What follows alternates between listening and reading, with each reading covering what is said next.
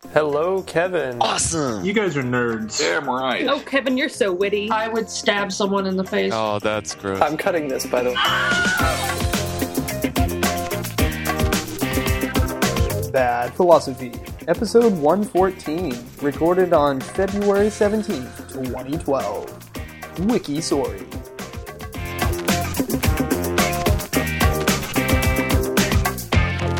Hello, welcome and one to Bad Philosophy, upsetting the balance of reality one rabbit trail at a time. I am your host, Stephen Torrance, and we are back for episode 114. I'm here with my good friend and colleague, Kevin Saunders. And Kevin, Hi there. What's that you got in your hand? It appears to be a Shiner Dortmunder style spring ale. Now, I don't know what Dortmunder style means, but it's a pretty tasty ale. Yeah. Fairly Actually, let's Google it clear real from the quick looks of things. Yeah. Although, as clear as it can be through a brown bottle. Well, yeah, but I'm saying I'm not seeing a lot of discoloration between the liquid inside the bottle and the bottle itself. Ah, yes. Doing a comparison there of the change, as it were. German Beer Institute. Definitely a hoppier beer. Dortmunder. I'm not usually a huge fan of the hop. A hearty brew for hearty people. A Westphalian lager that originated in Germany's steel and coal district along the river Ruhr. In the 19th century, Dortmunder is the laborer's answer to the elegant, aromatic, deep golden Pilsner from Bohemia and the straw blonde, brilliant malty Munich Helles. Dortmunder is a full-bodied, moderately hopped beer of at least 5% alcohol by volume. It became the favorite quaff of coal miners and heavy industry workers in the first half of the 20th century.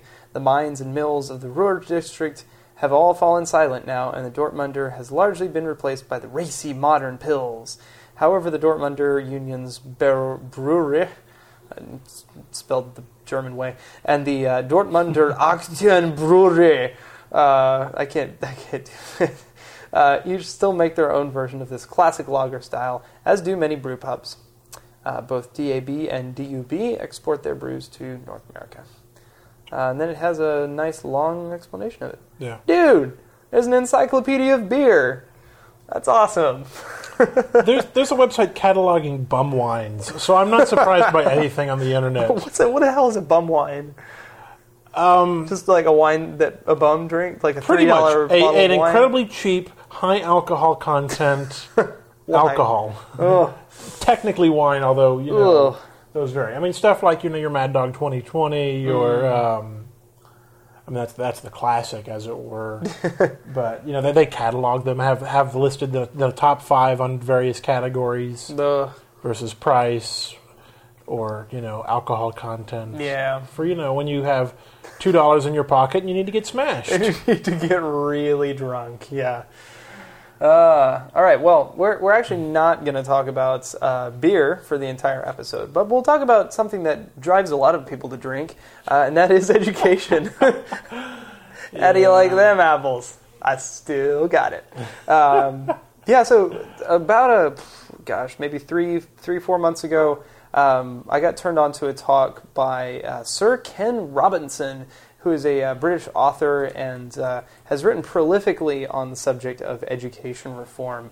Ken Robinson did a talk he did a TED Talk in 2006 and then did a more refined version of the same sort of idea in 2009 or so for the Royal Society of Arts that got made into a fantastic what's known as an RSA Animate talk.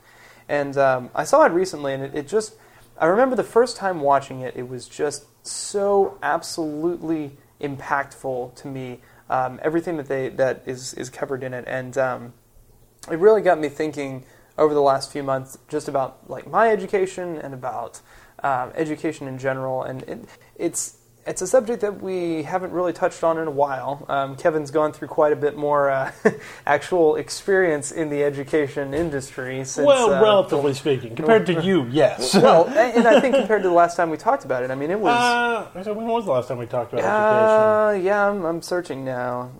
It's been a while. Anyways, while I'm looking this up, what sort of experience have you gone through, Kevin? we'll go from now and then turn backwards. Yeah. Most recently, I am currently working as a substitute teacher in a low-income high school. Not substitute, tutor, part-time tutor for math for the tax test. Which, for those of you out in Texas, the tax test is the Texas version of the No, that's not when you have to file your income tax returns. TAKS. It's the Texas something, so I don't know what it stands for anymore. Yeah. But it's the standardized test that all students in Texas have to pass to eventually graduate, as defined by the No Child Left Behind bill. Every state has one. They all got different names, but they're very similar in structure and composition. And so I'm currently tutoring students twice a week on, to hopefully get them to pass the test. These are the kids who have not passed it 2 times or more before, and have, some of them have, this is their last chance this year. They take it once in the end of the semester, and they can take it twice in the summer. And if they don't pass, they don't graduate. And they have to retake the last year of high school, basically? No, most of them just drop out at that point. They're done. They get what's called a certificate of completion for having spent 4 years in the school, and then go on to live their lives, doing whatever it is they find to do. But it's not a diploma. It's not a diploma. It's a certificate of completion. It's that you spent the last 4 years in a high school. Because at that point they don't care, because they're not going to try anymore. Most of the kids are not going to stick around for an extra year to put in the effort to do it. Right. And arguably, one could say that's because the system as a whole has failed them. But we'll get to that a little bit more later. I'm still covering what I do, apparently. Right.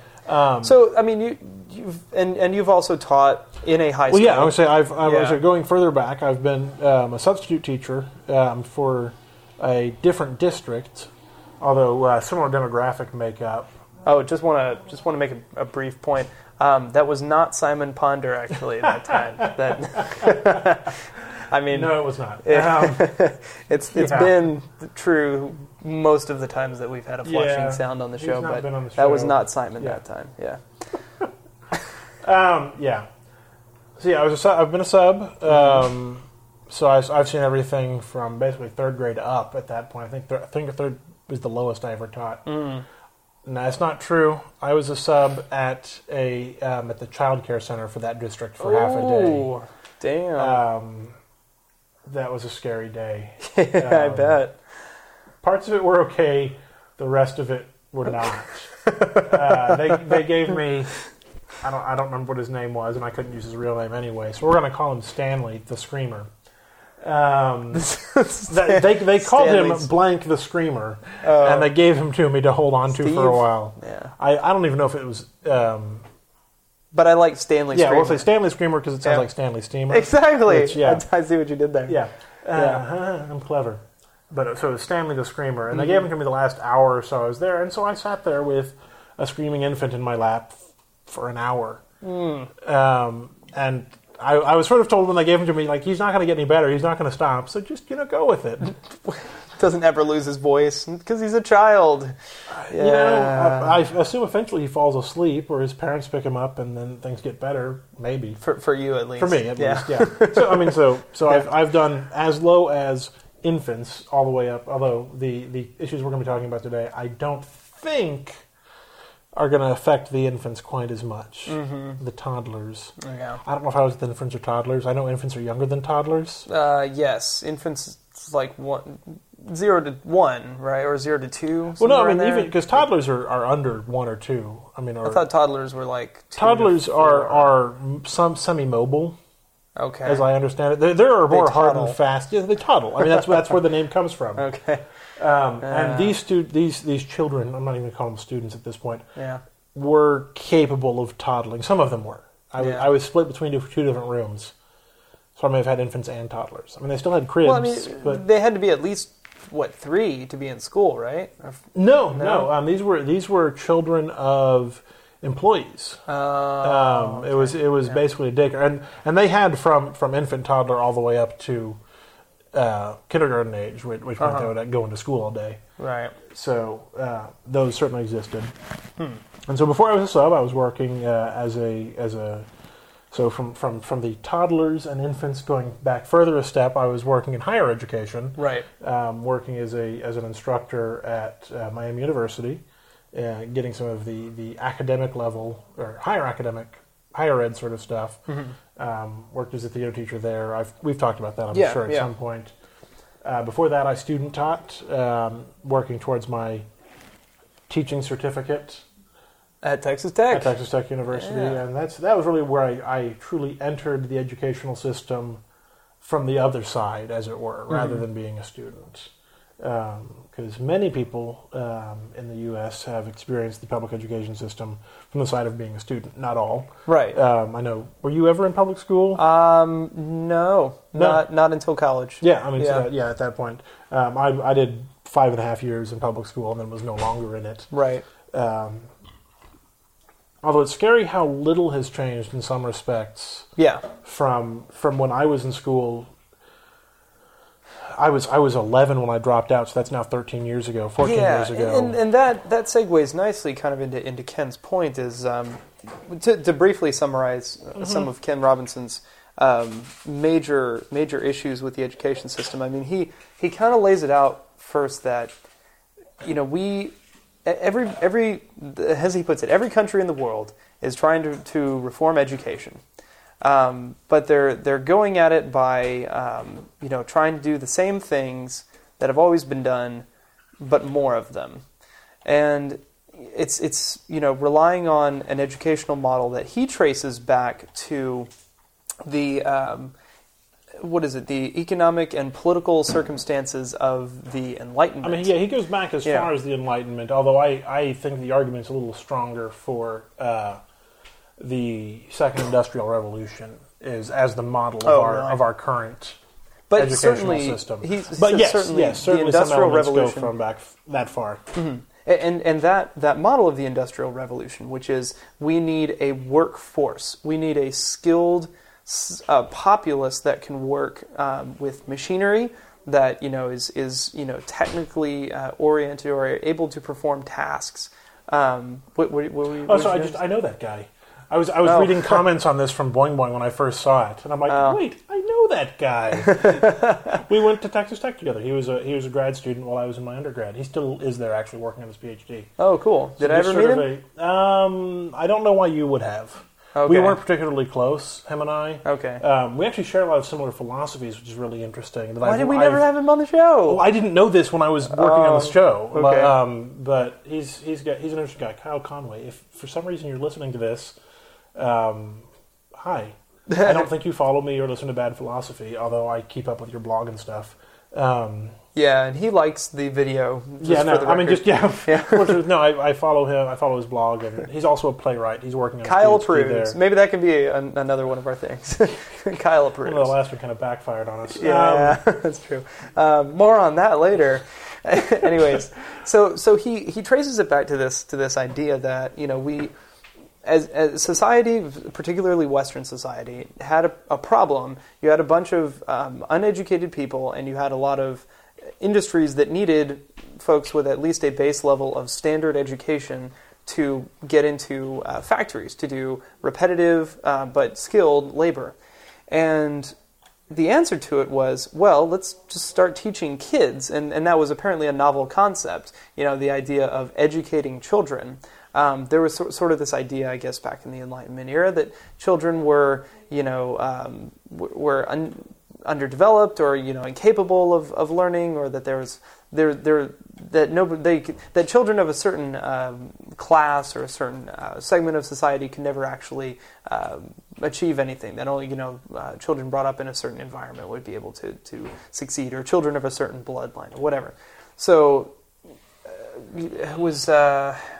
I forget if he mentions individual people who started this, but he traces them. He drops a couple names, but it's more a cultural shift. I mean, if anyone, I'd like to have Sean Brackett on here, because if you want to talk about the history of education... He probably knows a little bit more. Well, that's what he studies. Oh, damn it.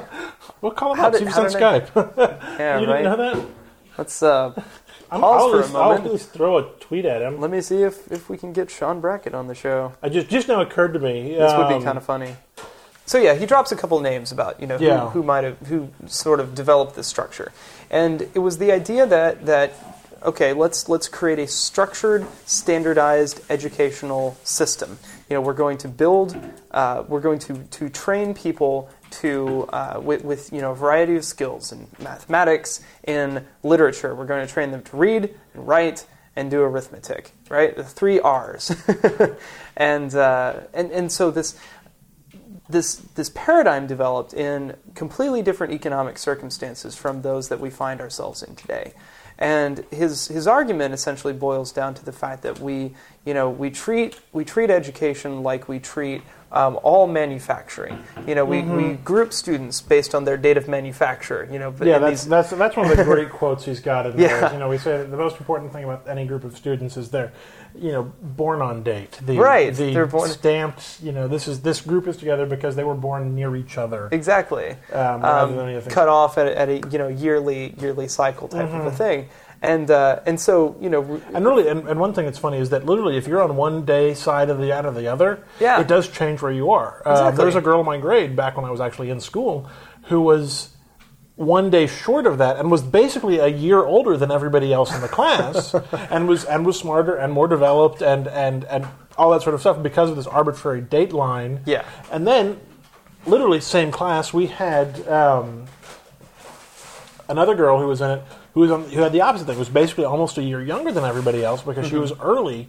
She was on this side of that date, right? And she wasn't like less developed or anything because of it, but she was significant. She was basically, you had almost a 2-year gap between those two people. Yeah, because of this arbitrary stamp that we've determined this is what, and particularly when you're dealing with adolescents, that's a massive gap, right? That you're looking at not only in terms of ability, but in terms of just emotional and mental development. Right, and it completely ignores the fact that humans do develop along at different rates, in different ways, that have different sets of skills, etc. There are so many subtle differences between the ways in which each person takes in a certain type of knowledge or develops along a certain track, and it's all based. And I think this goes along with what I've mentioned before with Steven Pinker. Again, with this idea of sort of, we're not all blank slates. Mm-hmm. It's not all based on nurture, which direction we go. We all tend toward different skills and different abilities, and tend to be stronger in some areas than others, just based on brain formation. I know. I'm hesitant to agree with anything Steven Pinker says, just from what you've said of him. Evidentially. But with that in mind, we do see these. Ken Robinson trends. agrees. Ken Robinson argues this point as well, which is that we're much better served essentially by treating education less as students' minds as a bucket waiting to be filled, and more as a seed waiting for the right environment in which to grow. And if you really want to get into the people who've talked about this particular, you go look at. Of course, I'm going to blank on his name. I'm going to try and say it.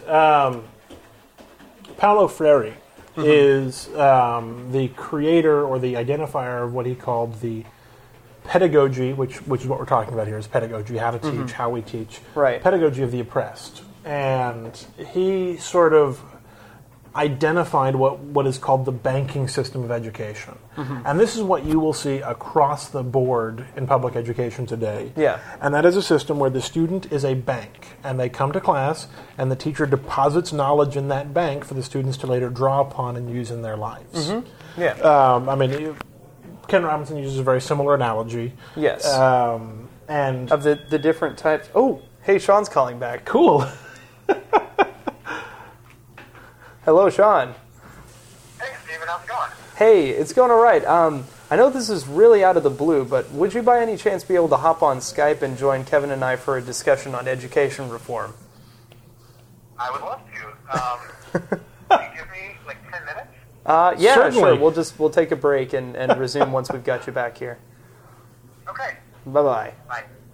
Ha! Yeah. Success. We live in the future. We do. Yeah, well, I don't know if you saw, but I sent him a tweet, too. Yeah. So, you called him, and I said, hey, Steven just called you to be live. Oh, okay. Yeah. That's probably Too bad what you got didn't it. answer. Yeah, well, I figured, I'll just let him know in case, whatever. Yeah. Hey, Sean's here. Hi, Sean. How's it going? It's going great, man. So I guess not the first time that we've brought an impromptu guest on the show, but probably the first time we've done it quite this way. Yeah, and this successfully. Our last the last time we tried it, we were literally calling to people in the hallway, trying to find anybody who would be on the show with us because we were afraid. Oh, you're talking about that episode with Michael? Yes. Where we were just like, yeah. That was a disaster. It was. But This is better. This is better. So, Sean, I mean, the reason we thought about getting you on here is, of course, because you kind of study this thing, not necessarily for a living, but because it's your thing. It's your muse, or I don't know what passion? Whatever. It's your passion. Oh, it's totally my muse and my passion. It can be both. So yeah, well, you're familiar with the talk we're discussing, and I was curious to get kind of your take on where is it that we got like the current educational paradigm? Oh, I think it.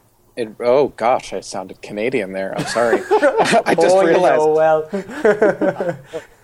It's okay. We don't discriminate. Yeah, It's all right. we do. We hate Canadians. I'm half Canadian. Oh. Don't hate them. Love them. Okay. Love them. Anyway. All right. Well, Actually, I'm finding it much easier to love Canadians after watching Slings and Arrows, by the way. Just total rabbit trail, but to bring us back, Canada's education system is actually a nice halfway step between the American system and the British system. Wait, what's the British system? The British system is, it's a mishmash of many things, but it's primarily where we got our collegiate ideal. Okay. So the concept of a quadrangle, where you have a building that is physically separating the halls of learning from the outside world. A physical manifestation of the removed pastoral ideal. The literal ivory tower. Yes, the literal ivory tower, and our system is a combination of the British collegiate model with the German research university. And we have sort of combined them into this, what I think has been, up till now, a very successful model, but it's very much based in the economy of the elite. Well, you're talking about college education. What about just like, I mean, and does it then kind of down convert into the high school system, the middle school system?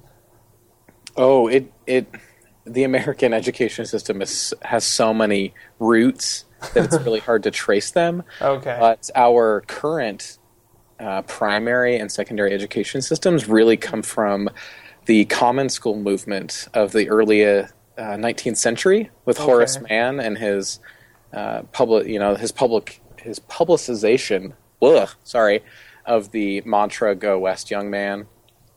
He was one of those folks. Was he talking to himself?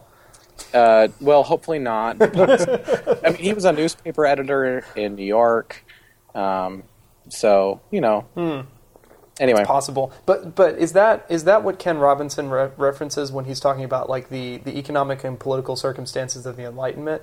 I guess Horace Mann would be like late Enlightenment, right?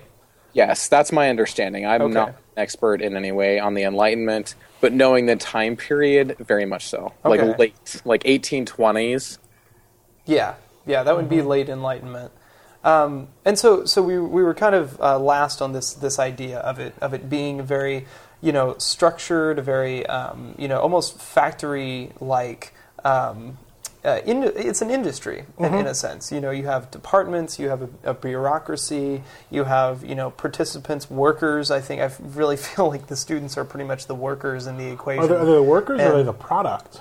A little bit of both, I guess. Yeah, I guess more the product. Though. I mean, with our goal is, as my understanding, particularly of like high schools and things like that, is our goal is to produce workers, and produce even better than that, citizens. Whatever that vague term means. Whatever we determine that to be. And standardize as much as possible. And so what Ken Robinson laments in his talk is the over standardization, the kind of the reining in of the creative, of the differences and of the unique divergent qualities and divergent methods of thinking, what he actually calls divergent thinking. of humanity, completely ignoring the different ways that people learn, the different rates at which they learn, the different circumstances that contribute to them being able to formulate and contribute value to society. A standardized educational system seems to force everyone into a certain mold that no one really fits into well, but that everyone can fit into sort of, and spits them out with some kind of lowest common denominator of skills. And it is from there that they're expected to then succeed in society. So he argues against that. But Sean, I just wanted to, is that a fair assessment of I guess, Ken's point, or of maybe what you've seen? It's been a little while since I've seen it, but based on the emotional reaction that I had, and I remember that quite distinctly, yeah. Mm-hmm. I think that's a good assessment of what he was saying.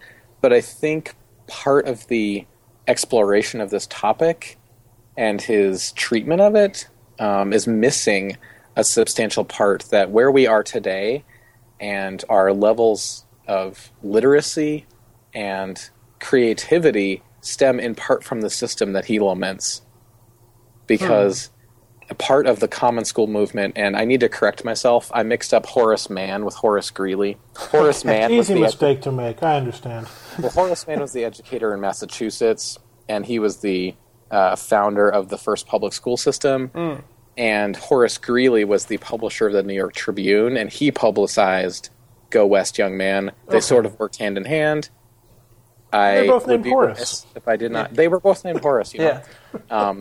But that common school movement was not just a tool of the industrialization; it was also a way to advance the republic. And you see that in the rhetoric of the time, that by educating young people and by taking them and molding them into something great, and most often Christian, you would be advancing the nation. You would be assisting Columbia, Columbia being the representation of America, from whence we get District of Columbia. Okay.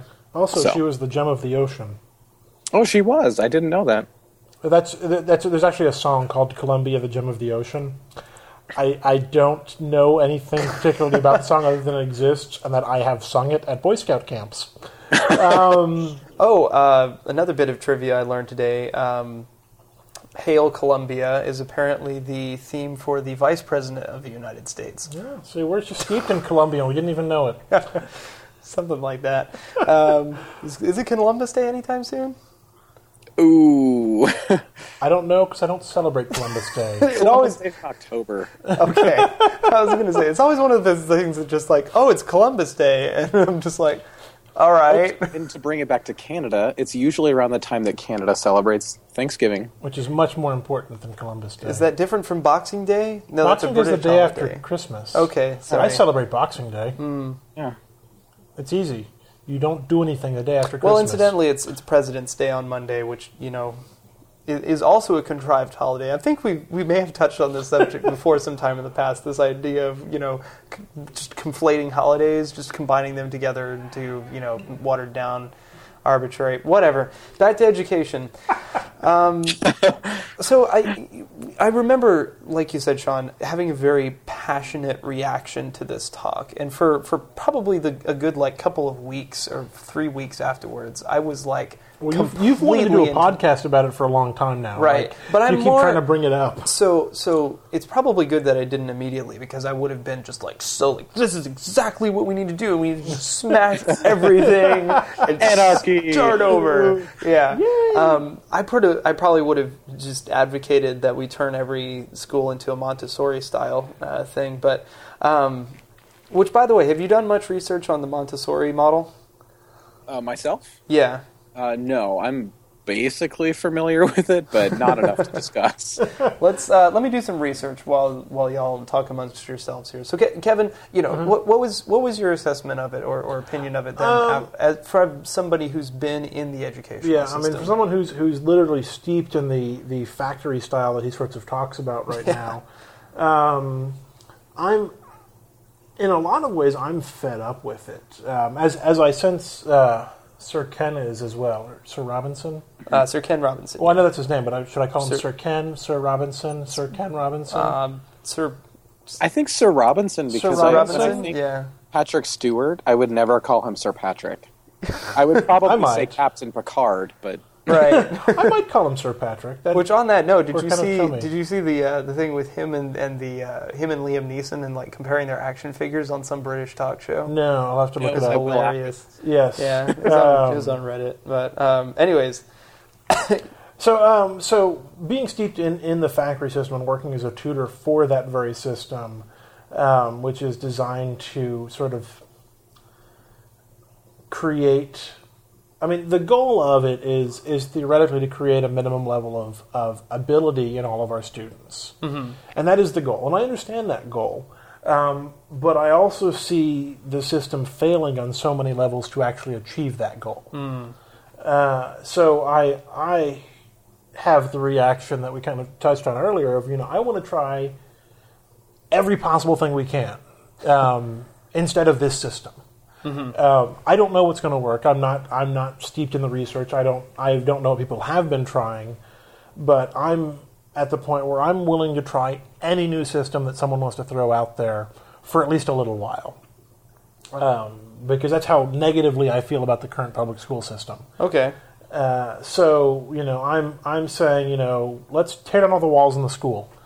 That could be a step. Literally get rid of the walls. Have all of the classrooms be open and see what happens there. That kind of school exists. That's not a made up thing. Okay. yeah, I was going to say I've heard of that. Yeah, no. I don't know where, but- My ideas aren't original. I take them from other places. That's called an open school. It exists. I think it's what it's called, is an open school.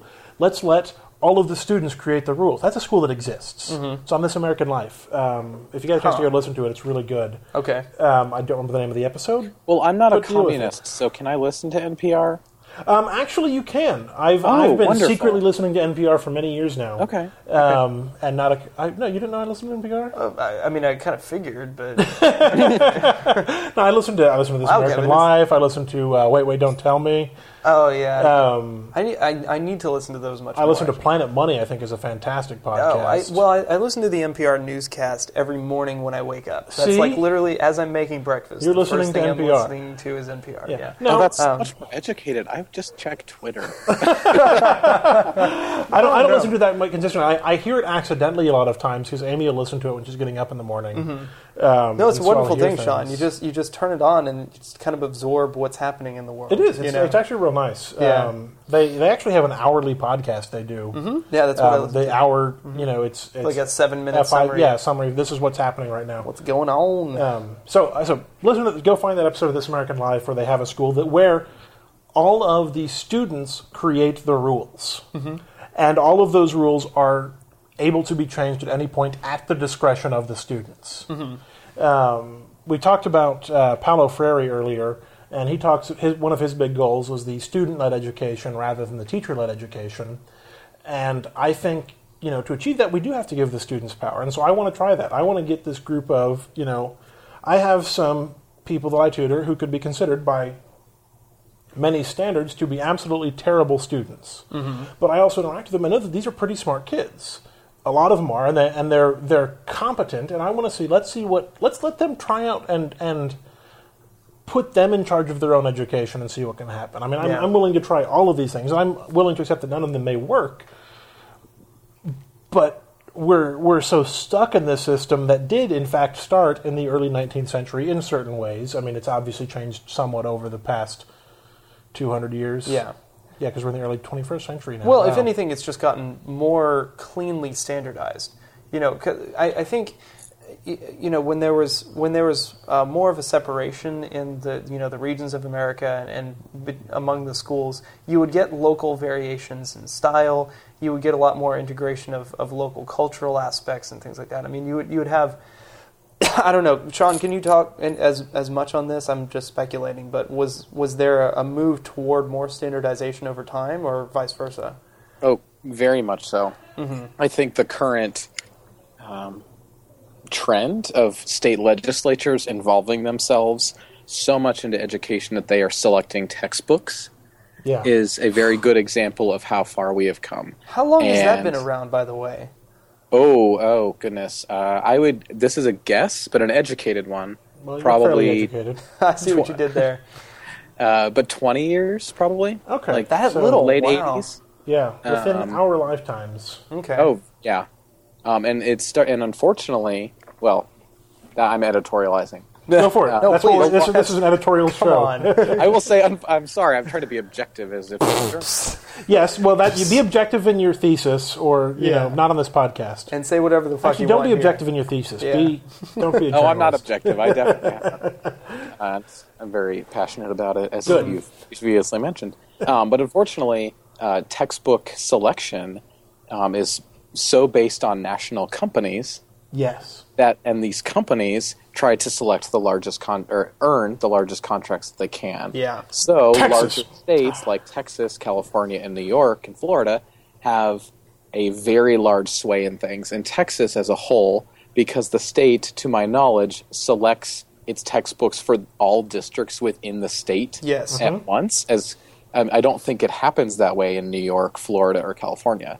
So therefore, the largest single contract is in Texas. So whatever the school board in Texas, or TIA, or whatever that means, the the TEA. Texas Education Agency, TEA. whatever they select, therefore becomes A national textbook. a national textbook because it's more efficient for these companies to just produce that textbook. Yeah, Another this is what state- we're making. This is what you get to buy. Yeah, exactly. And the And schools are that's like, pretty- well, it's too expensive for us to buy another one. So, oh God, yeah. And I remember seeing like excerpts from some of the hearings. I don't know, meetings where they were discussing the relevant topics to include in these textbooks, or which ones should be picked for which reasons, and just being appalled, just being absolutely cringing and almost like on the verge of punching through a wall at just the quite literally uneducated opinions of the people choosing how to educate everyone. We certainly don't want to let the teachers choose what to use to teach their students. Right. We want to let these, religiously biased, heavily conservative, people. Politicians, yes, choose. Regardless, before my blood starts to boil, you were talking a little bit, Kevin, about let's try something different. So I read recently a book called In the Plex by. Let me see if I can get the author here. Somebody who used to work at Google. No, not somebody who worked at Google, but someone who has spent a lot of time. Stephen Levy. Around the Google hallways. Stephen Levy. He's reported on Google from the very early days, so he's been close to the company and has gotten really unprecedented access to a lot of the people and the processes. And recently wrote this book that sort of analyzes Google from the inside. It's called How Google Thinks, Works, and Shapes Our Lives. And one of the things that he talks about in that book is just the very very counter-establishment nature of Larry Page and Sergey Brin. And they were actually a good reason for this is they were brought up within a Montessori-style educational environment. Just kind of skimming the Wikipedia article here, it was apparently developed by an Italian physician named Maria Montessori. Aha! That's how they named it. Huh? Sorry, I'm being facetious. It was named after the person who made it. Imagine that. Oh, okay, yeah. And it basically focuses around, it says it's characterized by an emphasis on independence, freedom within limits, and respect for a child's natural psychological development. And it centers around these ideas of, they have kind of a list here, self-preservation, orientation to the environment, order, exploration, communication, purposeful activity, manipulation of the environment, exactness, repetition, abstraction, self-perfection, and the mathematical mind. Basically, it's a way of giving children freedom to discover and explore their own development and to kind of create freely during this very important stage. And so it is essentially the exact opposite of standardization. One of the things in the Montessori model is they actually mix classroom ages anywhere from like 2 to 6 in 2.5 or 3 to 6 years. You get student choice of activity from within a prescribed range of options, uninterrupted blocks of work time, a constructivism or discovery model where students learn concepts from working with materials rather than by direct instruction, and kind of specialized materials geared toward they identify like 4 phases of education. So you recognize like different development stages and tailor the education appropriately. So you don't teach children the same way or the same things in the same way across the board throughout their style. I mean, quite honestly, the educational style changes very little from like 3rd, 4th grade all the way up through college. You know, the idea of lecture, quiz, test, repeat is the same all the way up through it. Yep. And so, you know, without variety, without variation, it gets really freaking boring after you've been in it system. for and at that point, your whole life. These students have no. Here's a fun word I like to use: agency. They have no. Yes. They have no say in their own education at this point. Right. It's this is what you're going to learn because it is what you need to learn because I say so. Yeah. You know, the illusion of the elective is just that. You know, okay, you get to pick this art over that art. You get to pick this over that, and the distinctions are significantly minimal. Right, because it's all going to be taught to you the same way. And it's all just, you know, pick your variety of bland flavor. Yeah. You know, but you're pretty much eating the same food in every place. And I don't know. So Sean, have you encountered this model or similar models in your education on education? Yes, I was actually thinking when you were talking about Montessori, it reminded me of something I found from Sweden called Sloyd. Best S-L-O. name ever. Yeah. Lloyd. Like Stephen Lloyd pushed into one thing. Yeah. So it's S-L-O-Y-D. And it started in Sweden as a way of educating with manual things, so handicraft, and it followed a very interesting form of pedagogy where it went from simple to more complex, from known to unknown. Yes. And that reminds me of Montessori, sort of, because it is not a lecture, recite, quiz, Yeah. repeat for 12 long years. Right. And Well, then that plus was- 4 in college. Oh, that's true. Oh, yeah, for us, it's been a few more. But that Sloyd was brought over to the States as a part of the normal schools, and normal schools were founded as teacher education institutions Yes. in the late 19th century. And, you know, seeing how that evolved into a way of... once it brought a unique aspect of, or a unique way of teaching, but also was a chief instrument for standardizing how teachers taught. Oh. But also, I'm sorry? Well, I'm not sure exactly how that would work then. So did they just like discover a good way of doing it and then stopped discovering?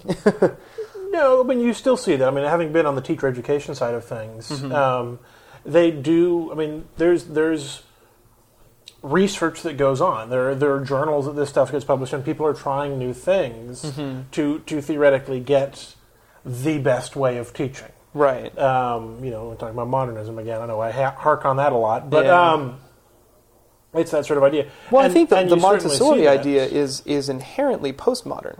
Yeah, well, I would say the Montessori is more so, but Yeah. a lot of the educational stuff, at least a lot of the research I saw when I was going through a teacher education program, Very was modernistic. very modernistic, very much in developing and giving teachers the set of tools they need to walk into a classroom and be the best teachers that there are. Yeah. And there are certainly benefits to that. Harry Wong, I think, has come very close to mastering it. He's an educator and a writer who created a system. He's got a book out called The First Days of School that literally has in a lot of schools become mandatory reading for the new teachers. I had to read it in my program. See? I mean, there are schools out there that when they hire you, they will buy you a copy of The First Days of School to give to you. And it's literally, it starts off with almost, I haven't read the whole thing, but, you know, minute-by-minute breakdowns of what you should do on the first day of class. You know, what you do when your students are walking in the door and Wow. with the goal of being to eventually facilitate aging. And the thing is, his stuff makes a lot of sense, and a lot of it really works when it's implemented. You've done it. Yeah, I've used some of his techniques because they're important, and they matter. The guy's not making this stuff up. It's based on a lot of experience and stuff that does, in fact, work in the classrooms, but it works within this very structured system of the school itself and the bureaucracy in which that takes place, of the eventual goal of getting them to achieve, be it a test score, be it an educational goal. Yeah, it's a way of working toward the same. It's like you say, it's a better way of manufacturing citizens. Yeah, it's essentially factory automation or factory optimization. Harry Wong is the industrial engineer of the education system. Yeah, there you go. Let's keep the analogy going. I think there is hope for reform in our current system. Really? I'm glad you think that. And I say that because I think there are ways that we can improve it, which are doable, but we have to have the political will to do it. Yeah. Well, watching the Secretary of Education on The Daily Show the other night, I was more unhopeful about that very prospect than I've ever been before, because of how hopeful he was about the kinds of things that they're doing. And Jon Stewart was trying to kind of probe him and kind of help him realize that, no, actually, you're just, what it sounds like you're doing is more standardization, and somehow that's going to correct things. And the secretary kept denying it. No, we're respecting teachers, and we're raising wages. We're spending $4 billion on the bottom 5% of schools. Which, God, the Strengths Quest people would just cringe at, I'm sure. Well, good thing they're not here, right? Yeah. Good thing they're not here. And nobody here is familiar with Strengths Quest or its benefits. And just kept trying to to defend these things, and Jon Stewart was just trying to get him to talk at least, or entertain the idea that there was a dramatically different way of doing, or maybe that this way that had just been sort of accepted, that is sort of accepted, like standardized testing is just the way you do things, that there was another way, that you could possibly jog out of it, and I don't know what it's going to take.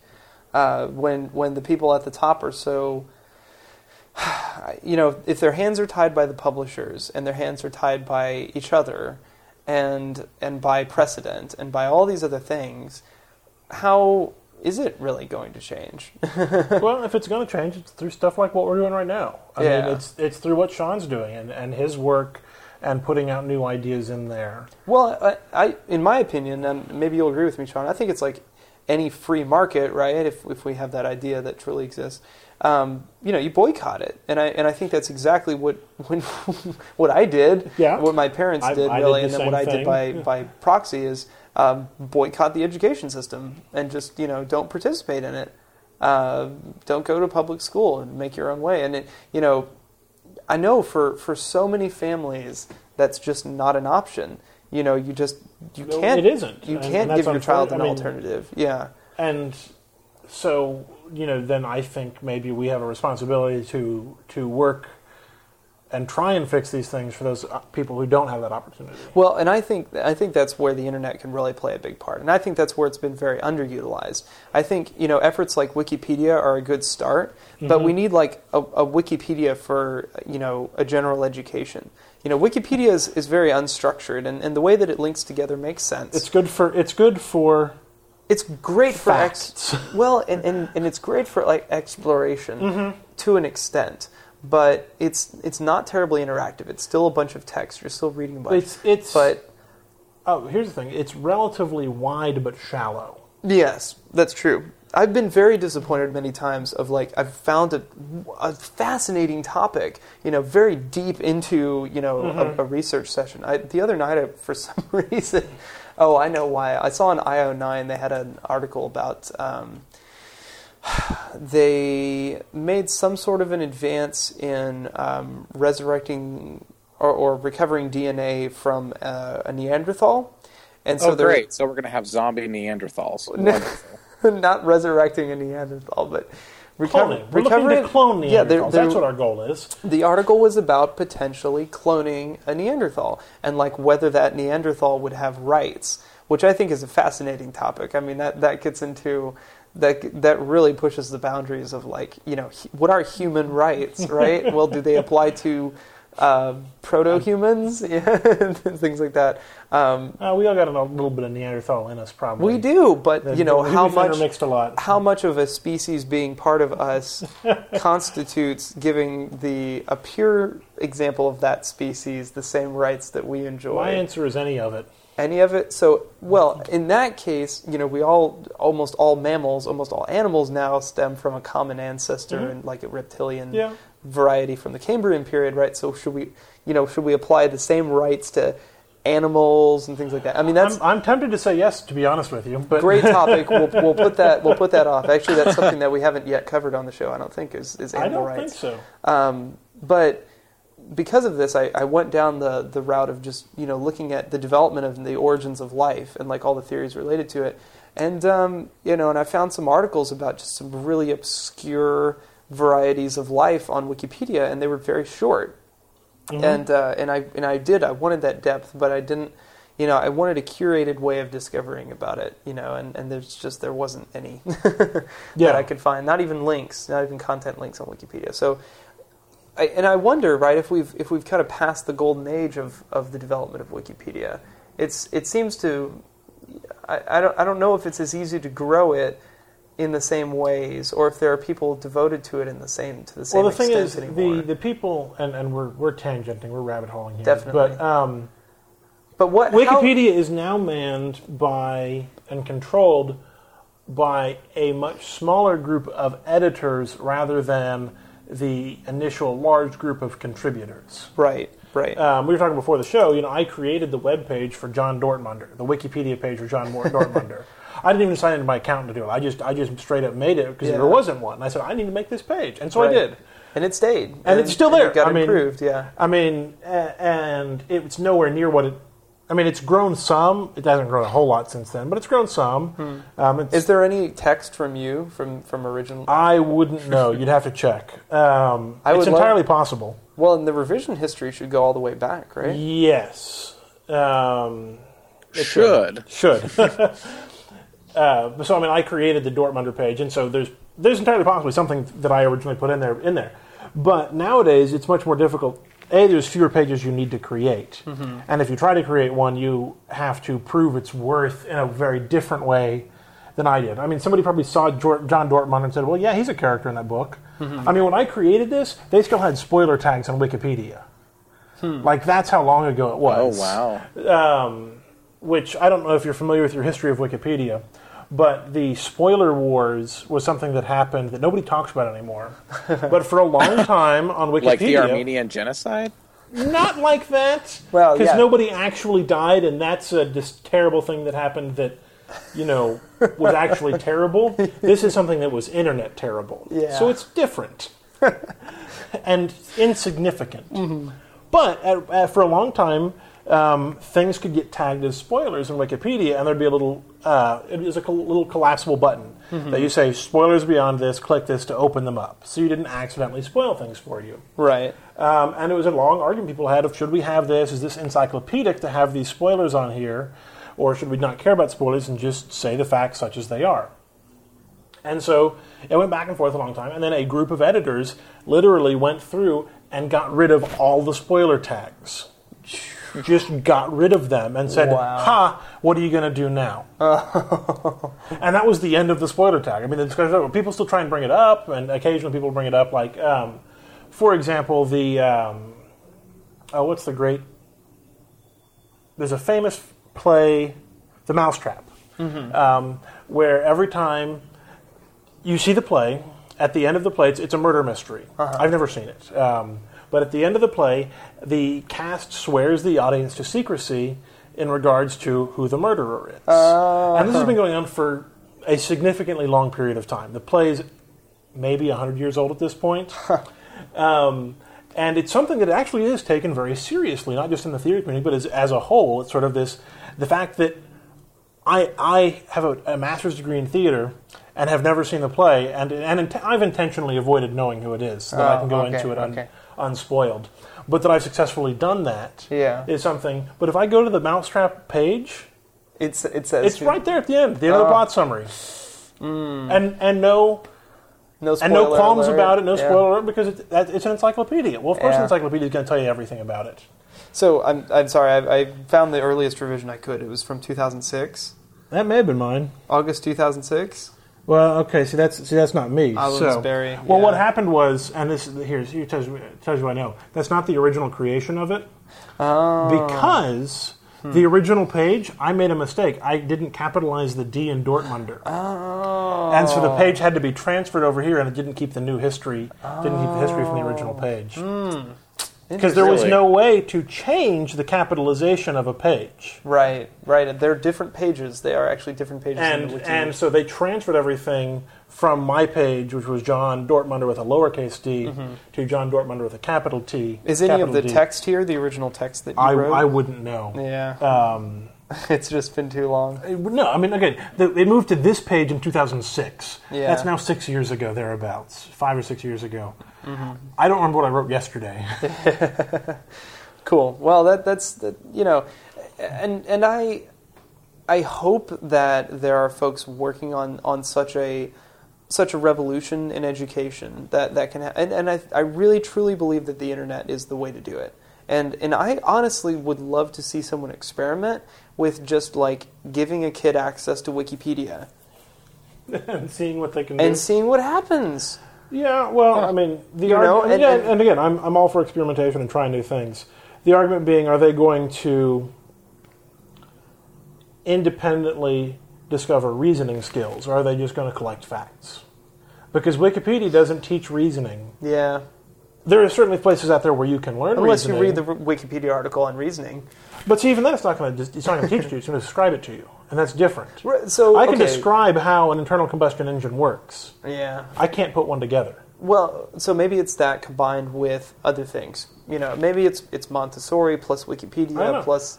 You know. I mean, I don't YouTube or I don't do the vlog Wikissori. thing. But there was a vlogger. Dan Brown was the name of a vlogger who made a big deal when he dropped out of college because he felt that the education system was broken. And he felt the internet was a better place to learn than his university or his college. I don't know where. We should get him on the show. Anybody have his number? He's kind of a big deal, actually. I know. Apparently, he's part of the. Or didn't he do like Dan 3.0, the Revision 3 show where he's just like live blogs everything? How do I know? I've seen 2 videos of his, one of which is the one I've mentioned. So no, I think I've watched some of his stuff a little bit. I don't find him. I got him confused. I didn't really enjoy his videos, but I always got him confused with the author Dan Brown. With the author Dan Brown. And so I'm like, like Dan Brown, the author, is doing a video blog. Whoa. I'm writing my next novel, so you can see how horrible it is in development. I don't know why he sounds like an American Sean Connery. Speaking of, if you haven't already, jump on the Kickstarter for Double Fine. What is this? For what? Well, Double Fine is the guys who made Psychonauts, who made Day of the Tentacle, who made Brutal Legend, and they've got a Kickstarter for an old school point-and-click adventure game. And it's called... the company's called Double Fine. If you Google Double Fine, one word, Kickstarter, you'll probably find it. And actually, forgive my slightly hard of hearing. What word are you saying? Double, as in 2. Fine, as in fantastic. Wonderful, thank you. And actually maybe 2 words now that I'm looking at it. Maybe it's 1 word. It's 2. I just found it. But their Kickstarter project, they are creating an old school point-and-click adventure game. Awesome. And if you pledge to join Double Fine Adventure. Yeah. If you pledge, I think it's $1 or more, you get to watch the video series of them making the game as well. Awesome. So I'm super excited about that. So how much have they raised so far? They've raised $1.9 million. They requested $400,000 to make their game. Oh, this is happening then, huh? Yeah, no. Their goal was originally they wanted to prove that there was an audience for a point-and-click adventure game because the publishers. Well, of course there is. But the distributors, the publishers who put out the game, said nobody's going to want that sort of thing anymore. That's why Kickstarter is so great. Yeah, we live in the future world of first-person shooters and Mass Effects and Call of Duties. Here are the ranks: 15 or more, the finished game. Go read it yourself. Don't read them all online because they're all long. 10,000 or more. Lunch with Tom Schafer and Ron Gilbert. A tour of the offices. The guys who make the game, So go in there if you like point-and-click adventure games. But there are more rewards, but we can't post them here because they're too big. Yeah, there's actually a maximum limit you can donate on Kickstarter. Yeah. Of more than $10,000. They've actually had 2 people pledge that. Yeah. Wow. People with money. People with So lots of help money. me understand what a point-and-click adventure game is. Oh, God. Did you ever play any of the LucasArts games? Yeah, LucasArts were the ones that did the Monkey Island series. You are a character in a world. Yeah. Okay. And you wander around, and they're very story-driven. It was one of the earliest forms of video games after the text-based adventure games. The text-based adventure games, it was an evolution of go the north, text-based adventure. you go north, pick up flask. You can't pick up ye flask. Things like that. Yeah. You're literally inputting things. This was sort of an evolution of that with graphics. It started, well, okay. I'm looking at their Wikipedia, actually, to find some that's going to help examples. you. Day of the Tentacle. It was an evolution of like the Leisure Shoot Larry. Well, King's Quest and Space Quest were kind of a midway between the text-based adventure and the point-and-click. Quite possibly, I don't know those. Because you were in that environment and you like moved around with arrow keys. Okay. One of them was, I think, for the Atari. It was Atari level, or Amiga maybe, and DOS level graphics, and you would move around the world, and you could like walk up to something, then type like how to interact with it. Yeah. Totally. Yeah. Okay. They live on. The people who've been making them most recently are.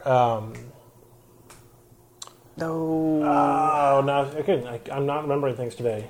Well, some other classics: the Full Throttle series, the Indiana Jones. Telltale has been making a lot of them recently. They did they've done the Sam and Max series. Sam and Max. They did a Back to the Future series. They've got a Back to the Future series of 5 episodic video games that are point-and-click adventures. Grim Fandango. Grim Fandango was a big one. The Dig was a big LucasArts one. So I mean, they've certainly tapered off in popularity. Yeah. But there is also a huge nostalgia factor to them. I tried to play through The Dig, and point-and-click adventures, in modern gaming terms, are frustrating as hell. Yes. Because there are points where you're literally just clicking on everything on the screen to try and get something to interact with something else. Right. Yes. You had to, you get items in it. They were sort of like RPGs. Yeah. You would get items in an inventory and use them at certain points. And sometimes you'd have to combine them in strange ways that you could not figure out. And do incredibly obscure things. And quite honestly, I feel horrible for the first people who had to discover how to do it right. and I'm sure that effort probably drove more people to write walkthroughs than anything else. I mean, the point-and-click adventure is the reason the walkthrough exists. Yes. They were shared on message boards of, I figured out this stupid puzzle. Yes, finally I got it. Yeah. So that would be great. And I think it would be interesting to see what ways they can kind of integrate modern technology into it and make it, a wonderful experience. So, anyways, go pledge $1 for Double Fine. Pledge $1 for Double Fine. Well, I don't even know how long we've been going, but we should probably. We've been going a significant. I've got us recorded for an hour and a half at this point. Okay, so we probably been going about long enough. Sean, any final thoughts? I mean, I know we're not going to solve the problem overnight, but what is it that gives you hope that we can change? The fact that teachers, by their very nature, are passionate about kids. That's where it's got to start. Yeah, and that's there. You still see that, and that's good. Well, let's hope it actually goes somewhere from that. Well, anyways, we'll let me see if we've got anything interesting on the form spring this week. It's time for the form squeeze. It's time for the form squeeze. I need to get like a little rubber ducky sound or something. We can.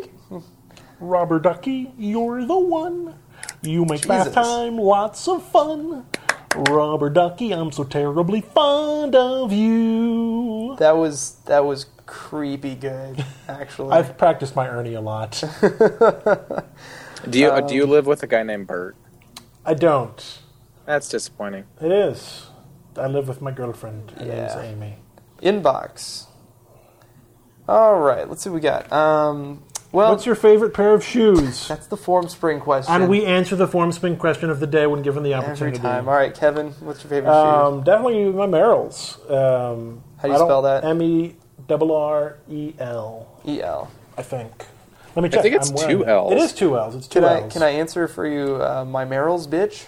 No. No? Okay. But no, and it's kind of sad that we haven't talked about it on the show, but if you get me started talking about my footwear, I can go on for a period of time that makes people sorry they asked. Kevin is a woman when it comes to hats and shoes. It's quite amazing. I've worn That's Merrell's. an episode all by itself. Yes, it is. And I'm just ignoring Stephen talking about it right now because I've got a large background of things that could come out. And so I'm just going to pretend he didn't say anything. Oh, okay, I know. we'll just Yes. leave it at that. If you would like to yes. be on that show, Sean, let us know. We'll bring you back. Yeah. I would love to talk. I'm a woman when it comes to other things. We'll go on that subject sometime else. I've been wearing Merrell since I was 13 years old. That's all I'm going to say. Mine, I guess, I got a new pair of Nikes, so whatever. They work well enough. You got a favorite pair of shoes, Sean? Actually, my Merrell trail glove. So you have actually a specific style. Generally, I wear the jungle mock, but I have wandered in the past as well. My Merrell sandals are falling apart, but I love them to death. Oh, well, okay, so that's winter, but summer in Okay, Colorado. no, we're not. If we go down this rabbit trail, we ain't never coming back, gentlemen. I'm just gonna post that response whole nother and episode. move right on. Talking about Merrells. 3 guys talking about Merrells. Oof, I don't know if we want to end on this one. Is it better to be a good person killed or a bad person seriously maimed? I'm just going to say it's better to be a good person.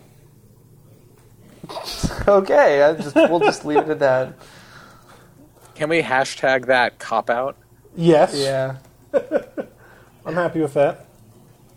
Episode 114, hashtag cop out. Okay. All right. Well, I guess we'll go ahead and wrap it up then. Sean, thank you for coming on such short notice. I hope we didn't inconvenience you too much. No problem. I enjoyed being here. Cool. So where can people find you on the interwebs these days? I'm on the Twitter sphere at Sean Brackett, ShawnBrackett, and also on Tumblr at the same thing. Have you said that before? That sounded very well rehearsed. Practiced. Yeah. No, totally off the cuff. Well done. Wow. Thanks. I'm applauding you. Kevin, where can people find you? Twitter.com/KevSong. That's where I'll be until Twitter goes away. And I actually have a new thing to plug. Wow. I don't know if I've ever mentioned this on the show before, but I am involved in... I have been involved with the Goodwill Computer Museum for a long time.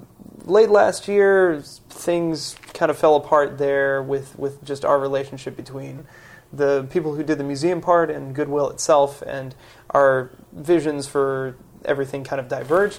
So we ended up just starting our own organization called the Museum of Computer Culture, and so I have been helping to get that off the ground in the last couple of months here. And recently, I just spent basically the entire afternoon rolling out our social initiative and our social presence on the internet. So you can read. What we're basically doing is collecting.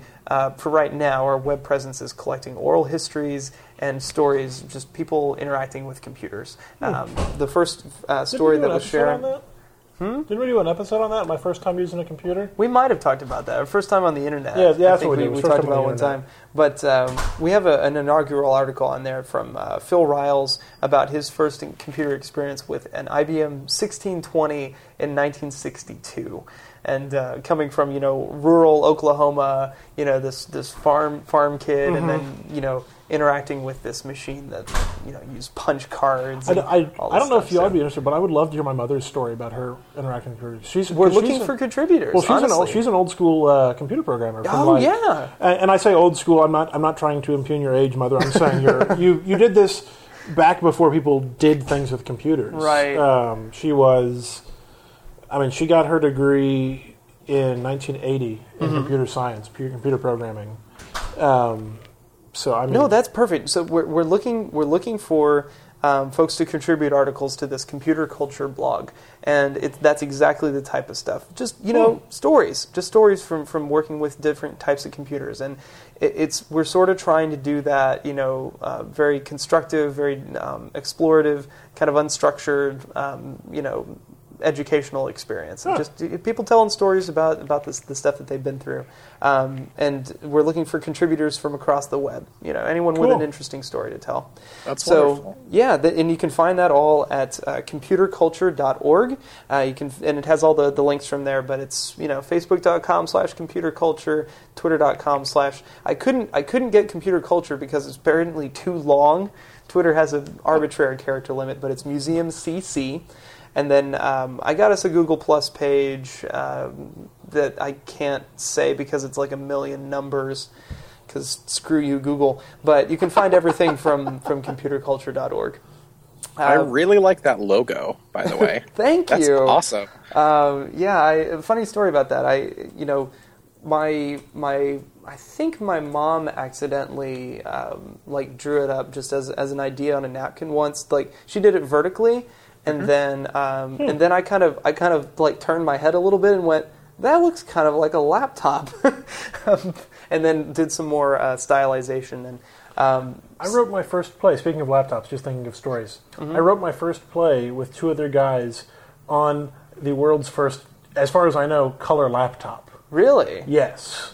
Like, it was super old school. It may not have been the world's first, but it was a super old school. But it was a laptop in color, and we wrote a play on it. Wow. When See, I that was would in high school. I think you need to Maybe I will. write, because one of the articles that we found recently was about Jonathan Larson, who wrote Rent. Yeah, and, I know Jonathan Larson. And the We're effort buds. because he wrote Rent on a Quadra. On like 140 floppies in the early 90s, and this guy recently acquired them. They'd just been sitting in a box. Nobody had ever thought to really look through them. Yeah. And he recovered them, and he read all the data off of them, and ended up recovering the revisions to the files themselves, so they were able to actually do detailed analysis of like his creative process. That's really interesting.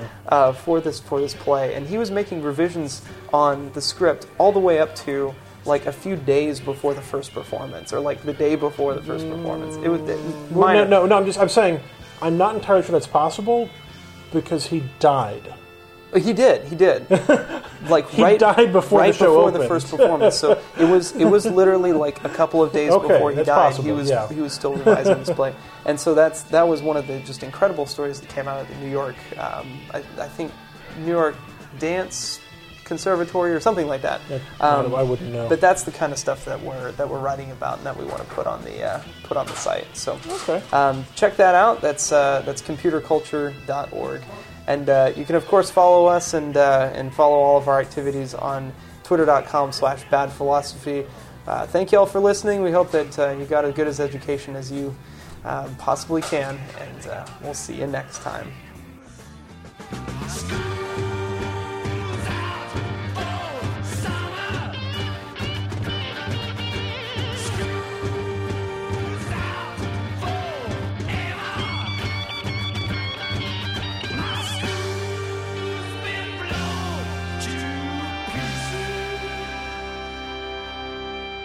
Yeah, so we were in the stage of introducing kind of history of education, I guess, and kind of his... We were talking about like the history and the important people who created the current system, and I said, you know who might know about this stuff?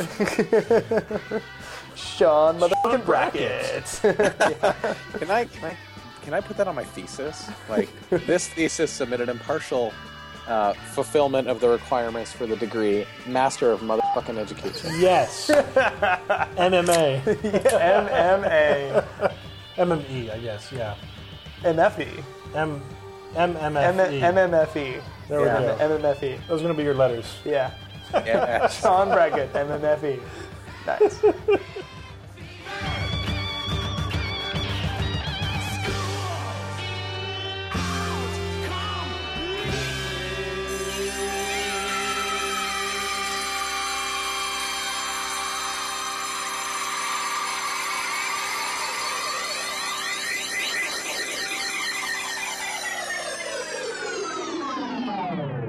badphilosophy.com.